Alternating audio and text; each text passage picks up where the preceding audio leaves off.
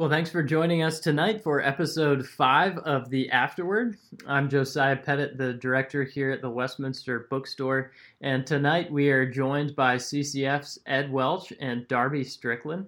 My wife is actually on staff at CCEF, so I've had the privilege of getting to know both Darby and Ed personally over the last few years at various CCEF staff gatherings and White Elephant Christmas gift exchanges. So it's fun to have you both on here tonight for a conversation about Darby's new book.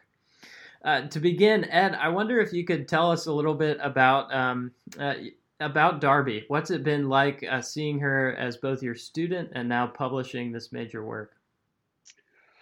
Well, thank you so much for the question. That's a great question. My first recollection of Darby was in a conference room at CCF when she thought I was one of her fellow students, and I was just so tickled and blessed by that to think that I was still looking student-like. I had Darby in classes, and if you read her book or if you've read her book, you'll see you'll see the outline of Darby that I saw as a student. Very careful, thoughtful, compassionate, pastoral in the way she brought Scripture to bear meaningfully to people's lives. That's what I saw as a student. The other end of the spectrum, what's it like to work with her? Darby, I hope this doesn't seem horribly paternal, but the way I pray for my children is that they will far excel me in their knowledge of Christ and their fruitfulness for Christ. And I am so thankful that I see that happening in both of my children. I just didn't expect they would excel me at this age. Well, I think the same thing with Darby. I am just thrilled to see her go far beyond me, and in her writing, in her speaking, in her care for other people. So this is every father's dream. So Darby, excuse the paternal imagery, but you understand what I'm saying. Thanks for that, Ed. I wonder if I could ask both of you, since you're counselors, but also now authors, how have you used books in your own counseling ministries, in the setting of a counseling situation? How have you used books to help those who are struggling? Ed, maybe we can start with you. I don't have any particular stories. The way I use books is I just give books away. Whenever I think a person could benefit from a book, I give it away. And I give my own books away. I give books that I own more than books that I've written away. And it's easy for me to give my own books away because I can get my books for cheap. I have to admit, the last book I gave away was In Christ Alone by Sinclair Ferguson. And I've read it at least once, probably twice, but it was like a precious possession that I was gifting to another person. So I just tend to give my books away to whoever I think would benefit from them. Yeah, likewise, actually, the book that I give away the most is Ed's Shame Interrupted. There was like a time that I was probably buying 20 at a time, because anywhere I went, someone was in need of one. And they just really resonate with, particularly victims of abuse, really resonate with feeling like the themes in there, the unclean, the untouchable, the unworthy. And then just come back, sometimes actually weeping, feeling understood and known. And that book's just been really powerful in the counseling room, in church relationships. And that's probably the one I would point to the most. Oh, thanks, Darby. Thanks. I'll maybe hop in and ask one more question here to Darby, and then Ed, I'll turn it over to you for the rest of the time. But Darby, your book is quite comprehensive. It covers a lot of topics and is clearly based on a lot of personal experience in the counseling room. How long have you been working on this book, and what made you want to write a book on abuse? Yeah, I've probably been actively writing the book for about slow in the process. But I think the book's been in my heart for a long time, in the sense of God's just given me a lot of oppressed women to care for. And one thing I've always really wanted to do was advocate for them in their local church and have their elders and pastors care well for them. But abuse is really difficult to understand often. And so I want to develop a way to help churches understand the people suffering in their midst. It's just born out of a lot of conversations, particularly with victims, but also pastors and elders who wanted to learn about abuse. I wanted to organize the material in a way to share it. And that's kind of been the process. Yeah, Josiah, as I think of the answer to that question, and not so much how long, but the history behind this book. What I've seen in Darby are two things. One is she cares for other people and listens to them. So if she is having a casual conversation after a church service with another woman, if there's something that seems to be just a small troubling matter, Darby will hear it, and the next week or two, she'll follow up on it. And you can imagine a woman who is reluctant to speak about things that, like as Darby's saying, could potentially be so shameful. You can imagine how just that follow-up question would be inviting more and more. So Darby has a real gift to be able to pastorally listen, and that means listen in a way that she maintains her care and interest in the other person. Because the other part of that is people who have been victimized and oppressed, they are attracted to her, which is, I just consider that to be a fine gift that the Lord has given her. I would agree. It just feels like an honor to carry people's stories. Darby, let me go with a few other questions. I have a few questions in mind, and maybe we'll get through most of the questions. But if there are particular questions that are important to you, just run with them. Josiah mentioned that the book says a lot. It says a lot, and there are so many really fine books on abuse that are available. This, in some ways, this feels almost like if there's going to be one place to stop, to have just a real large sense of how to help and who people are. This is really a fine book for that. But it does raise a question: who are the people that you had in mind as you were writing this book? Yeah, I really wanted it to be written to anybody who wanted to help a victim, any Christian. So that could be a family member, a friend, an elder, a deacon, another counselor who just didn't have the same level of experience. And so it's written to people who walk alongside victims. I really wanted to educate them robustly to understand the dynamics of oppression, what the effects are, and how to draw out particular stories. So it's really an entry-level book in a sense, but I wanted to develop a really robust theology and a way for them to understand the person that the Lord's calling them to love. Okay. There are a lot of people who would be interested in your book because they know, they have friends, they have family members who have experienced abuse in the context of marriage. What about those who have heard of the topic and read about certainly all kinds of things within the church and outside of the church regarding abuse, but they don't know of it personally? They haven't had those kinds of conversations. Would that person be among the audience for this book? I really hope so. I try to bring a lot of illustrations, a lot of stories, so that people can understand, map onto other people's lives my experience to help people understand. But I think it's a book that I really want people to read before they need it, which I know is a big ask.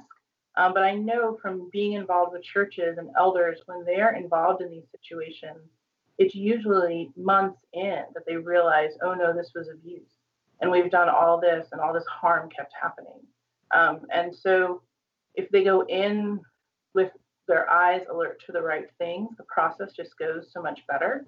And so I don't want people to have to learn like I did, very overwhelmed and learning along the way and hurting people. as I was learning. So I really hope that people who don't think they need it think maybe one day that they use it to train their churches or in women's ministers, things like that.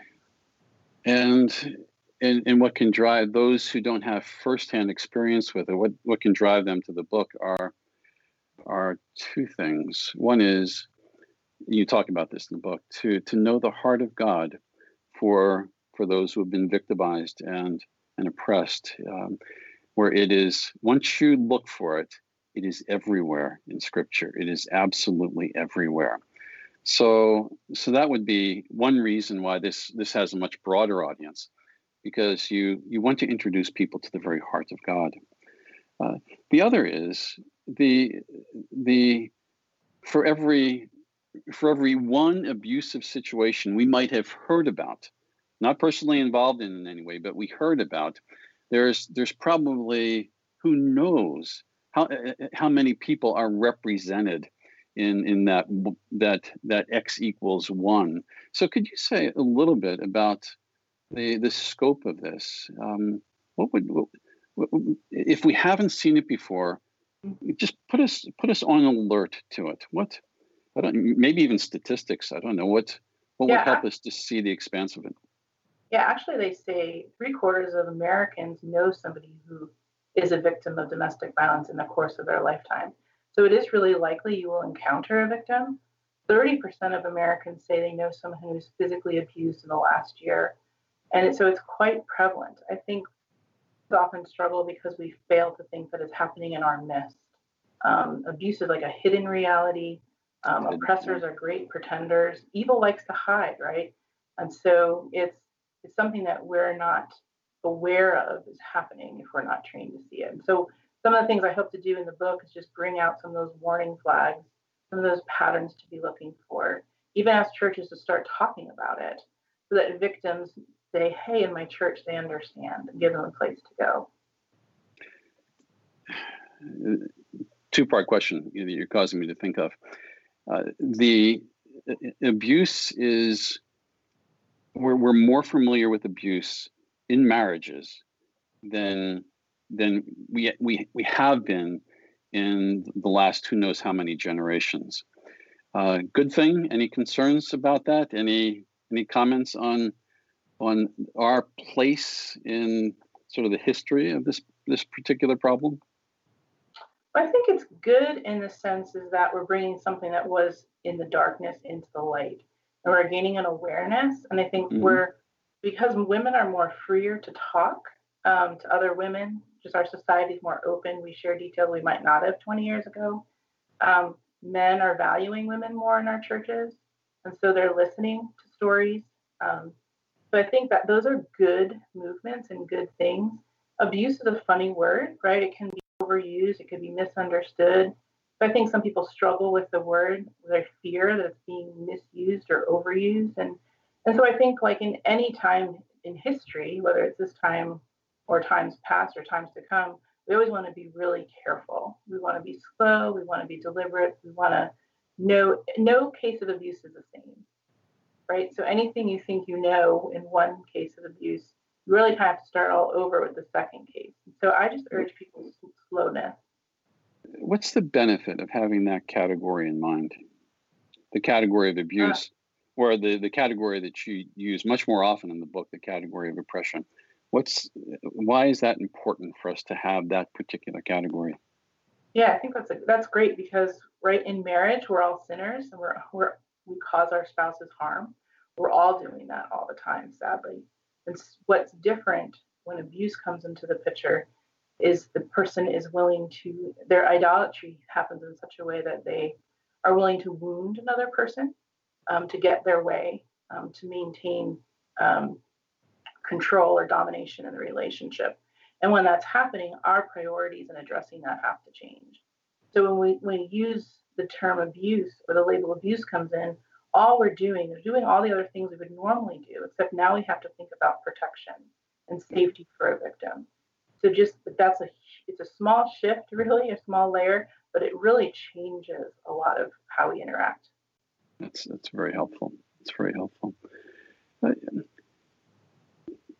Darby, walk us through what you would like a friend to, let's say a friend has learned something about her friend. There's some kind of violence, some kind of abuse or oppression in the home. Let's say a friend has heard that, which means it must be a very good friendship because it's been entrusted to this friend. Now what? What would you like that friend to be able to do at that point? And how might the book help the friend to do those things? Yeah, I really want the friend, one, to, again, slow down, draw out more details of what they're hearing. Often when we hear something like that, we think it's a one-off. A wife complains about a harsh moment or a thrown mug, and we don't look for more. We want to address the one incident. So I would want good friends to ask simple questions. Has that happened before? How often is the level of rage like that? Are you afraid? What's it like for you? So the book is full of lots of questions to help helpers draw out and fill out the stories. And then I think just mirroring back for the person that what they're hearing isn't right. Oftentimes victims of abuse feel like it's their fault. They did something to upset their spouse. They feel deserving of the punishment. And oftentimes as Christians, we know we're both sinners. So we'll say we want to figure out how did you contribute or what are your marital dynamics. And I think it's really important that when we hear horrific details, we act horrified. When we hear things that are stunning or brutal, that we should name them as such. And I just think it gives a victim clarity. I mean, Scripture names sins really clearly, and so by naming sins for victims, those are simple things to start a conversation and to just give them the confidence to tell more. Okay, that's a very, very helpful. Any particular places where you've seen friends sort of go off the rails a bit and did things that were not helpful? Sure, in two directions. Once a victim starts telling more of their story, sometimes helpers then are on high alert because now they feel very concerned for a victim. They're worrying about the victim's life. They feel like they're in danger. And then they work, they're going faster than the victim is ready to name things, and it almost shuts the victim down. And so to slow down and to recognize, where is this woman in understanding what's happening to her? How does she want to respond? For her to come forward in her church could cause her more harm at home. She has to think about her children and custody issues. But oftentimes our uncomfortability, what's happening is we want to take over or tell them what to do, how to react. And we often lose victims that way. Their oppressor is very controlling and domineering. So one quick thing to do is we want to give them back their person and how do they want to respond. Yeah, you're saying something really, really important, but it's challenging. You're wanting us to slow down. A franticness is probably not going to help. Yet at the same time, when a person we love seems to be in danger, we want to do something, and so the instinct is to be active and to make something happen, to protect. How do we somehow keep those things? How do we balance that? How do we care when both of those desires are present?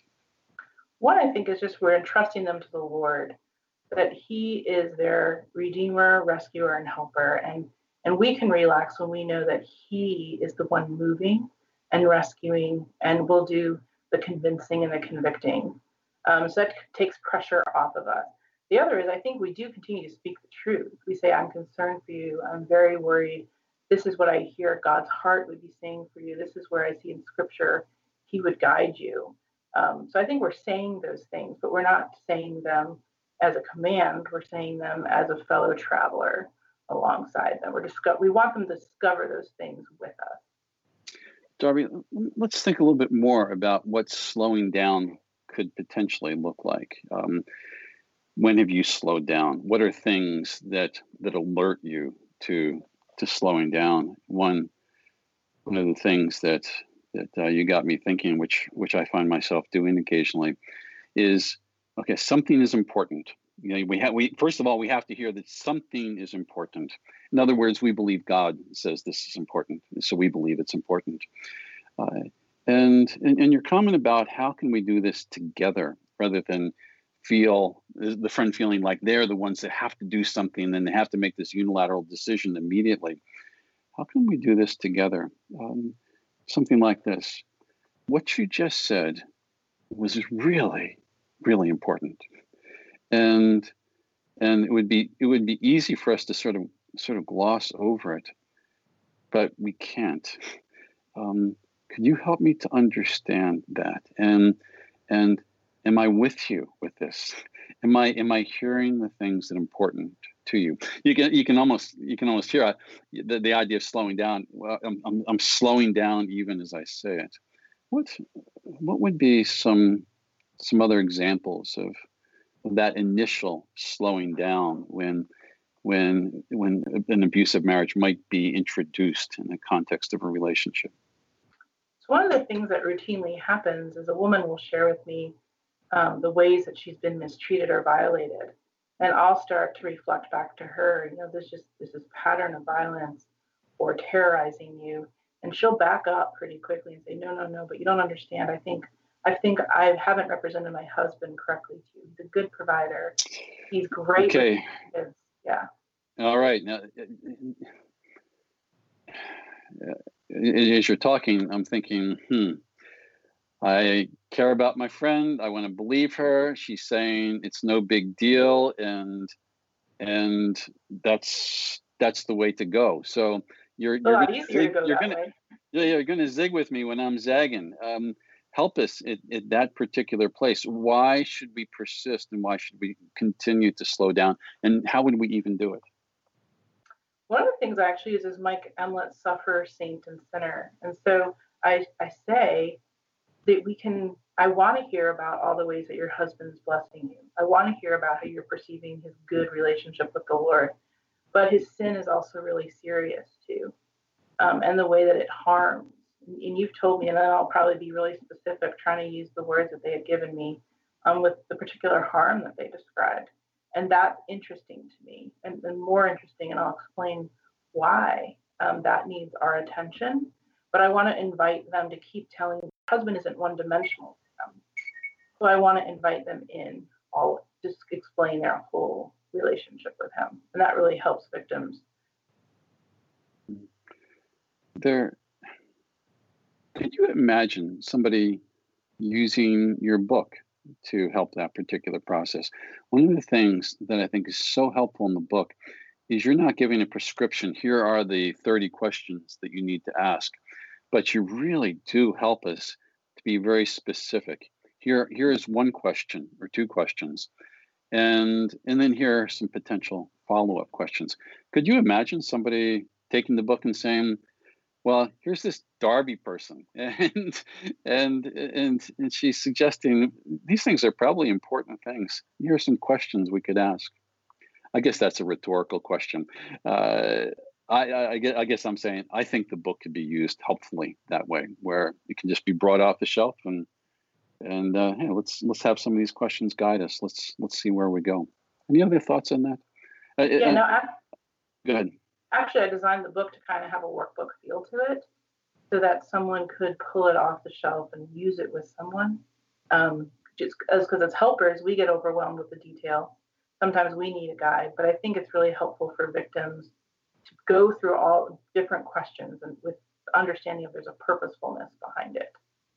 I love that idea, and which could even we can do things that are unhelpful when we feel utterly incompetent. That's when we can be prone to saying things that are unhelpful, or we simply don't want to talk about areas where we feel less than competent. And I so appreciate what you're saying, because it doesn't take a whole lot of competence to say, there's this book I've been reading. Let's just go through parts of it together and see if the Spirit uses that to bring certain conversations here. I think the book is really very, very fine at that. Thanks. Thank you. And thanks for your care, because the book is not simply saying, well, here are the facts about abuse and here are questions you can ask. It really, you love those who have been violated, and you really want to help us to help them. And so the book does have that, take it off the shelf and use it. That's very helpful. A couple of the questions that I've had. One is we will encounter women who have been abused in the context of marriage more often than men.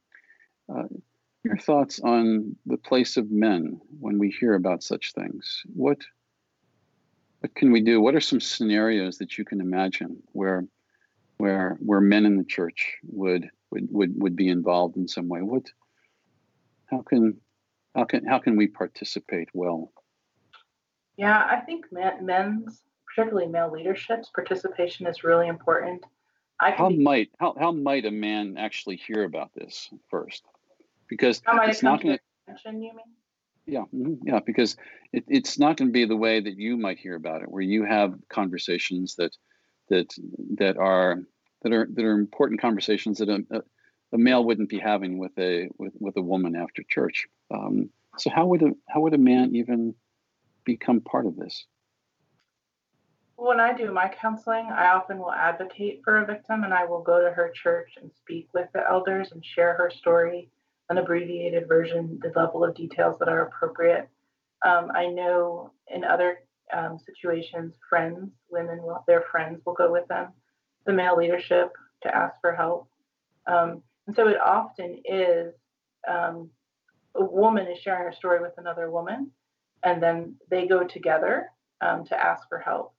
And I've just recognized that when male leadership hears a story and a good friend has sat with another woman and she's helped organize it and communicate it, because male leadership is very threatening to an abused woman, right? And a male leader can say to her, "This is wrong." It's just very powerful when her pastor can look at her and say, "This is against God's design for marriage, and I'm greatly concerned for you." It really resonates with the woman differently. I might counsel someone for 9 months, and they're struggling to say, is it really abuse? Is it really that bad? Is it my fault? When her pastor can look at the details of her situation and speak to it, it carries a different weight.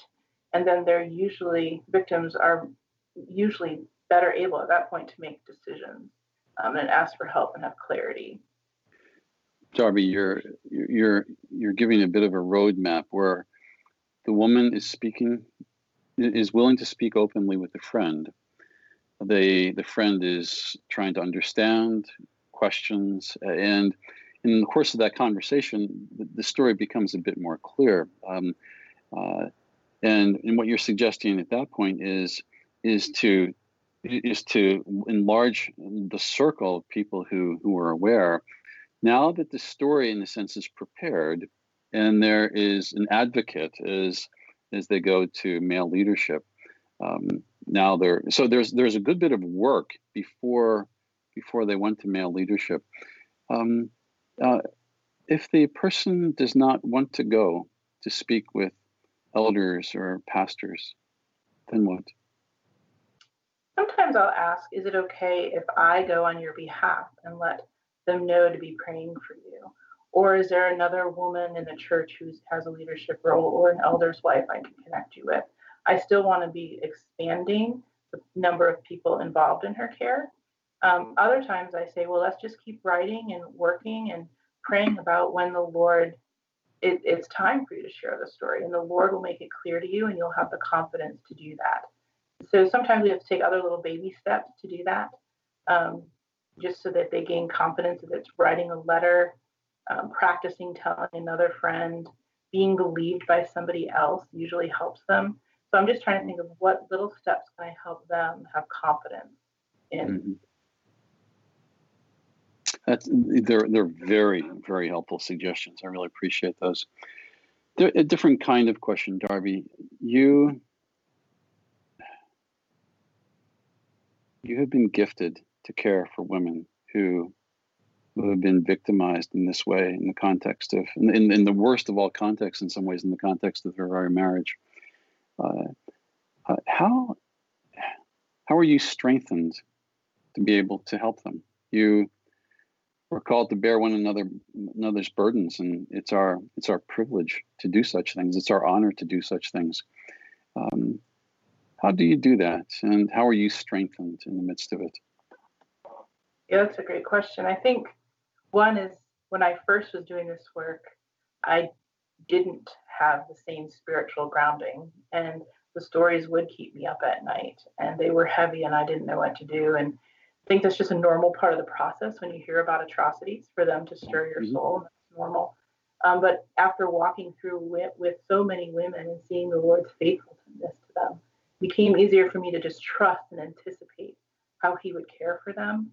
But I also have to do things to tend to my own soul. I have to be tasting and seeing the Lord's goodness. I love being out in creation by water and spend a lot of time in the darkness professionally.